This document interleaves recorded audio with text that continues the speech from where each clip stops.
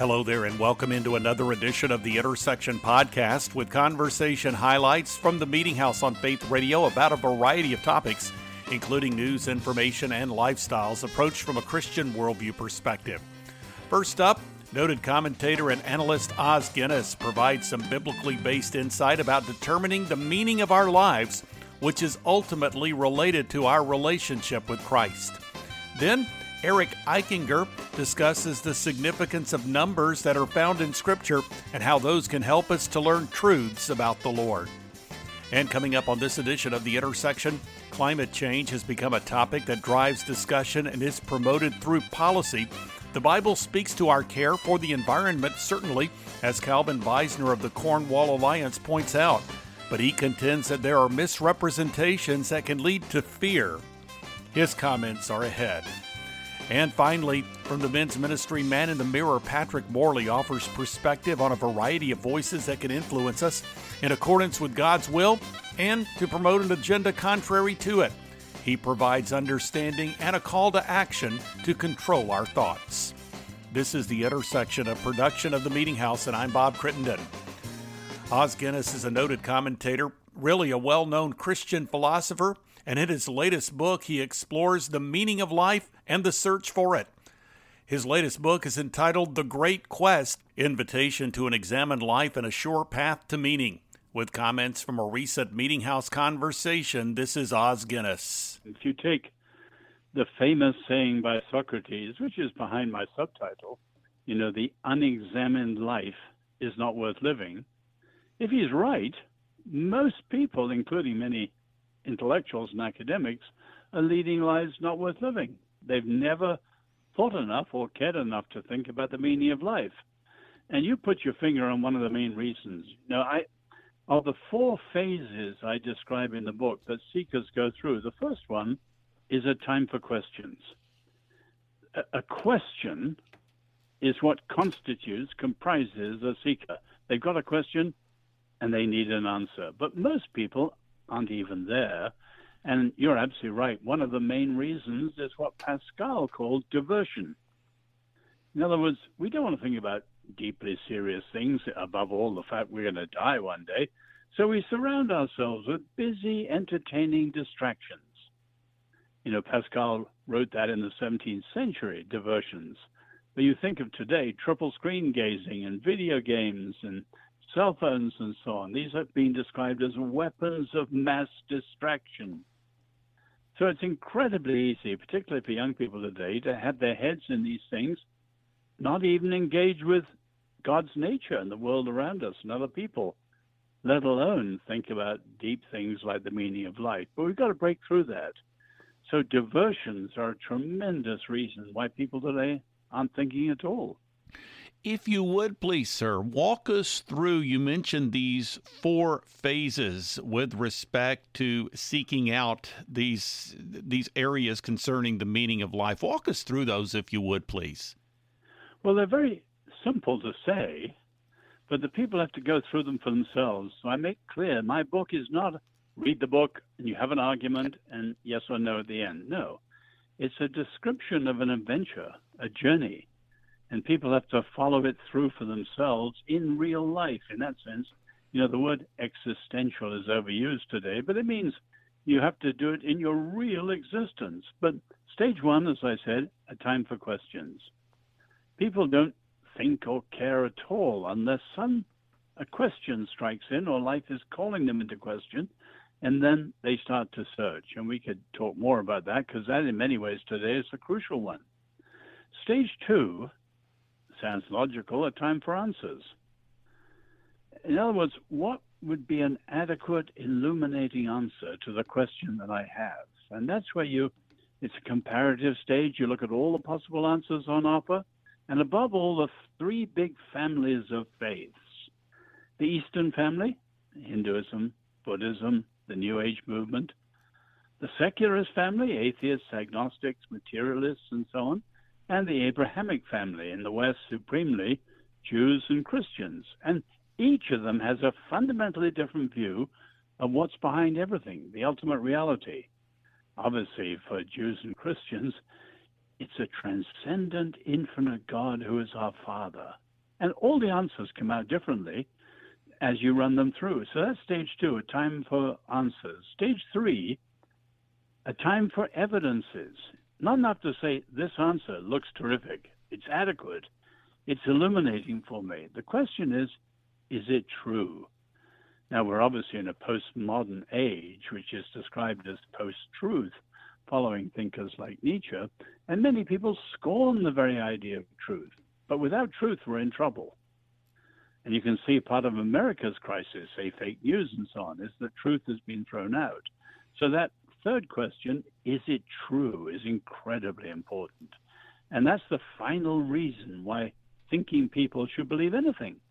They're convinced that what they believe is, in fact, true. But that isn't the end of it. And stage 4, a time for commitments. Fully rational, because reason and understanding lead you along, but much more than just reason, because we are. We have minds, and we have emotions, and we have wills. And it's the whole person that makes that commitment to faith at the end of it. And of course, then we discover we think we've found the Lord, but in fact, we've been found by him. So we've been searching all the time, but actually he's calling and looking for us. So I described the 4 stages, but as I said, it's not a one-book argument, and then you're convinced. No, people have got to do the searching for themselves. Os Guinness here on The Intersection. You can learn more by going online to Os, O-S, Guinness, Guinness.com.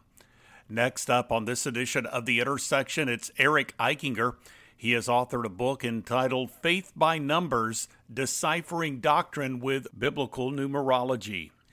In that book, he shares about the significance of numbers that are found in Scripture and how those can help us to learn truths about the Lord. Here now from that conversation is Eric Eichinger. Martin Luther, one of our big church scholars and historians throughout the years. And so his big goal was for any Christian that was going to say, yes, I'm a believer, I'm a Christian, he felt that they should know these particular doctrines about the Christian church. You should be able to articulate these. And so, again, this is at a time when a lot of the church can't read and all sorts of things. So really, that was when he wrote the Catechism. And in Luther's Catechism, there's the 6 chief parts, he calls them, which is more of a Lutheran thing. But every Christian is going to recognize and validate those. And the 6 chief parts that every Christian should know, Luther felt, was the Apostles' Creed, the Lord's Prayer, understanding baptism, the 10 Commandments, the Holy Communion, and confession and absolution, and how that works. And so as I was looking at the numbers, I started to recognize how they are used thematically in the Bible do kind of connect with some of these major tenets and doctrines of the faith. For instance, the number 3, as you pointed out, Bob, we hear that phrase all the time, on the third day, and when 3 comes up, it's usually a wink at the Trinity. And so when you look at the Apostles' Creed, there are 3 articles of the Apostles' Creed, each paragraph talking about the Father, and then the Son, and then the Holy Spirit. So I thought, there's a link there. Then I went to the number 7 and perfection, and you have God, the days of the week with creation, and how many times, should we forgive when Peter asked Jesus, not 7, but 70 times 7, and all these types of things. So 7 comes up all over the place. And when they ask Jesus, what's the best way to pray, or, kind of like what's the perfect way to pray? So there are 7 petitions in the Lord's Prayer. People don't always recognize when we say the Lord's Prayer, we're actually asking God 7 different things. And so then baptism is really fun. I connected baptism with the number 8. 8 has to do with covenant and promise. And so in the Old Testament, the Israelite male baby boy was circumcised and brought into that covenant on, drum roll, the 8th day. There you go. And then in the New Testament, St. Paul connects that in Colossians chapter 2. He connects the circumcision with baptism. And so this whole faith and promise, and then doubting Thomas later is visited by Jesus in the upper room, on the 8th day after the resurrection, and the whole interface is with him struggling to believe and then confessing Christ and such. We get some of these allusions that trickle down into our culture too, like the third time is the charm, or lucky number 7. And with 10, the judging with Olympics and all sorts of things, that perfect 10 type of a score that people are looking at. So that correlates very easily to the 10 Commandments. And of course, 10 comes up in multiples of 10 all the time. And it often has to do with this completeness of God and his will and everything. 12 always has to do with God's people. And so you have the 12 sons of Jacob, Israel, in the Old Testament, and then the 12 tribes of Israel. And then you even have the 12 spies going into the Promised Land, and then you have the 12 disciples. And it's fun where it's like Judas dies, but then why is it they have to get Matthias in and join? Because they have to have that completed 12th disciple to turn into the apostles to go out. So I connected that with Holy Communion, and that is people know that famous Leonardo da Vinci painting with the 12 and Christ, and so he's feeding them. And so 12 comes up in a lot of really fun places, and interestingly enough, bread and wine come up a lot of those times when 12 is emphasized and even in the Old Testament. So it just points to and foreshadows what Christ fulfills in the New Testament. 40 is just, the Bible sort of lock, step, and barrel for suffering and hope, and the suffering is always before the hope, and so like you pointed out, a lot of people will recognize very quickly some of the prominent locations in the Bible where 40 stands out, and that connects to that. But then there's some more fun, obscure ones where why was it that Goliath taunted the army of Israel for 40 days until David comes out and is the Savior? Why was it that the Philistines tormented for 40 years until Samson arrived on the scene, declaratively by God and such? Eric Eichinger here on The Intersection. You can learn more by going to Eric Eichinger, that is spelled EICHINGER, ericeichinger.com. Well, this is the Intersection Podcast, a weekly production of the Meeting House, and you can find out more by going to meetinghousеonline.info or by visiting the programming section at faithradio.org. You'll find a link to the Media Center, the place you can go to listen to or download full conversations with recent guests featured on the Intersection Podcast and the Meeting House program.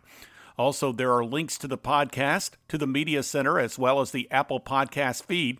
Plus, there are links to video content, including to the Faith Radio YouTube channel, where you can find recently added content from the 2022 National Religious Broadcasters Convention in Nashville. Plus, you can access 2 blogs. One is called The Three, with 3 stories of relevance to the Christian community. There's also The Front Room with devotional thoughts and commentary from the Meeting House. And you can follow me on Twitter and access the Meeting House Facebook page. Again, that website address is meetinghouseonline.info, or you can go to the programming section at faithradio.org. Conversations from the Meeting House program can also be found through the Faith Radio app and a variety of podcast platforms. Search for Faith Radio Podcast when you visit Amazon Music, Apple Podcasts, Spotify, TuneIn, and other podcast platforms. Moving on now with this edition of the Intersection Podcast. Calvin Beisner, the founder and national spokesman of the Cornwall Alliance for the Stewardship of Creation, offering a biblical worldview perspective on the environment, shared comments with me recently based on his own townhall.com op-ed on misrepresentations on the topic of climate change, some of which were highlighted in a recent piece at the New York Times Magazine. He discussed how misrepresentations can lead to fear.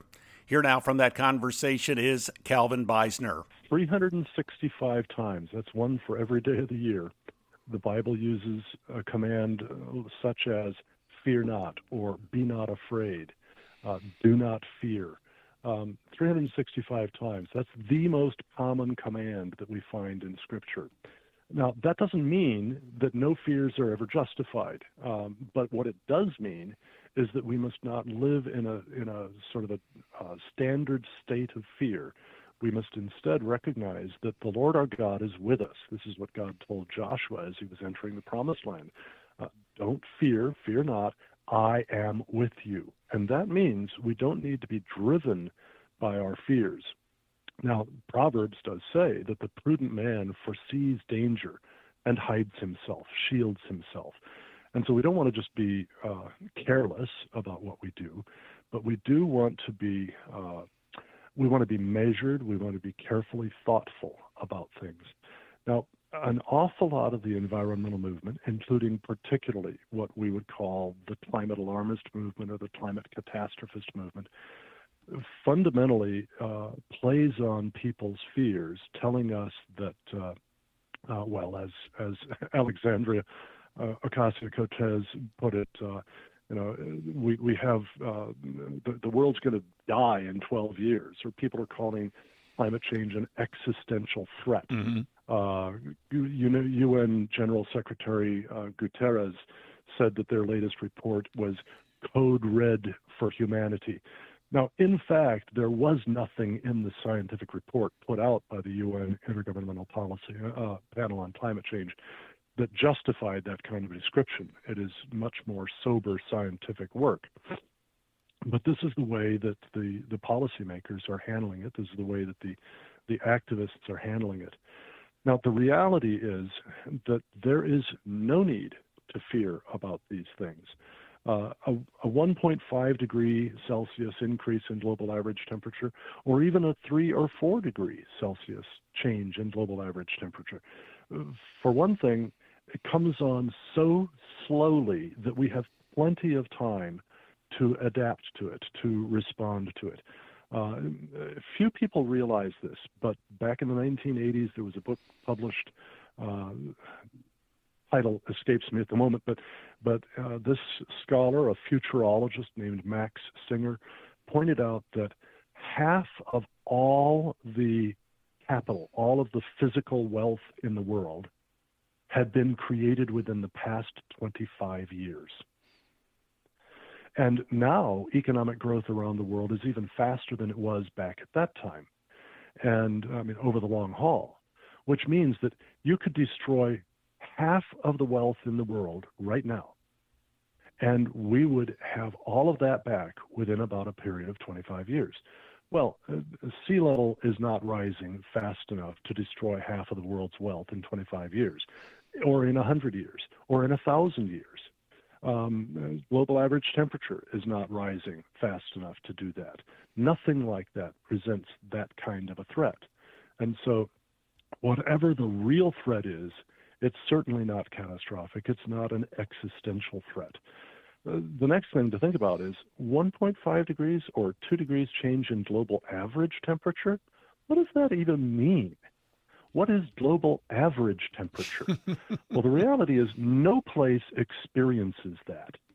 The only temperature that matters, that makes a difference for you, is the temperature where you are, or where this life form is, this species, this subspecies, this ecosystem. Calvin Beisner here on The Intersection. You can find out more about the organization by going to CornwallAlliance.org. Finally, on this edition of the Intersection podcast, the executive chairman of the Ministry of Man in the Mirror, Patrick Morley, joined me on the Meeting House recently to share information related to his book called The Four Voices, Taking Control of the Conversation in Your Head. In our conversation, he offered insight into choosing to think in accordance with the Holy Spirit rather than the world, the flesh, and the devil. From that conversation, this is Patrick Morley now. We all know that we have a running conversation with ourselves all day long. We call that self-talk. And, of course, we need self-talk because that's how we take the bits and pieces of life and fit them into some kind of a congruent story that makes sense of things. And here's the thing, folks. We're not the only voice in the conversation. There are 4 other voices that are also up there constantly exerting themselves to influence what we think, say, and do. So those 4 voices are the world, the flesh, the devil, and the Holy Spirit. And our job is to figure out which voice is speaking and then take control of the conversation. especially at 2 a.m. when you wake up and you start having all these terrible thoughts. What's going on up there, right? Yeah, that is quite a question. I assume that's something that's a thing, isn't it? Yes, it is. Yes, it is. So 3 of these voices, they're kind of railing against the higher principles of your Christian faith, the world, the flesh, and the devil. And they're basically those voices. They're the root cause of hurt feelings, living to win the approval of others, unforgiveness, not facing our problems like an adult, grudges, misinterpreting social cues, just false guilt, shame, so many other things. Really, just generally feeling the weight of the world. And so, in the book, my objective here in the book is to help our reader clarify what's going on up there, because knowledge is power. But then, not only that, but then most of the book is really devoted to very practical strategies to discern that voice. And to actually making the adjustment. Actually, I have 27 strategies in the book. Oh, that's great. Called Making the Adjustment. Each of them is to help make the adjustment. Looking at the numbers, you've got the voice of the Holy Spirit, and you have the voice of the world, the flesh, and the devil. Now, on the surface, you might say, well, that's 3 versus 1. You have the good voice, the Spirit, whom we should be listening to, and then you have all these, these other 3 voices, the world, the flesh, and the devil. We know which voice, ideally, is the most powerful, but it's not necessarily the most powerful in our lives, because obviously this information is going through our minds throughout the day, and it's important you use that word clarify. So as you think about listening to the right voice and rejecting these other ideas that we get in our heads, how do you mentioned there are 27 strategies. I'm not going to ask you for a list, but generally speaking, thank you for that. How do we narrow? How do we develop that sensitivity to be able to clearly discern what God is directing us to do? Well, Bob, I would begin by saying the voice of the Holy Spirit is exponentially more powerful than those other 3 voices combined, if you know how to access it. I bought a Harley Davidson full dresser. I bought this big old giant Harley Davidson, and I got it home, and the next morning I was going to take it out for a ride, and I went out to crank it up, and it would not start. I tried everything. I made sure the fuel cock was open. I unhooked the battery cables and hooked them back up, and I just did everything. And I'm a little embarrassed to say, but I called up in quite a bit of frustration, and I called the Harley dealer. I said, "Come get this motorcycle. I don't want it anymore." And the calm service rep, he said, "Well, let me ask you a few questions. Is that okay?" I said, "Yeah." He said, and then he said, "Did you turn on the ignition switch?" I said, "Well, of course I did." "And how about the fuel car?" "Yeah." "And so it has gas in it?" Yeah. And I said, he said, "How about the battery cables? Or did you check them?" I said, "Well, yeah, I checked those." He said, "Well, how about the little extra ignition switch up on the handlebars?" I said, "Extra ignition switch up on the handlebars? What's that?" There you go. And so there it is. So basically, not knowing and not understanding how it worked, converted that motorcycle into a 650-pound paperweight. And so understanding how to turn on the voice of the Holy Spirit, that's really what this book is about. In fact, one of the chapters is even called Cultivating a Sensitivity to the Voice of the Spirit. Patrick Morley here on The Intersection. The website address is maninthemirror.org.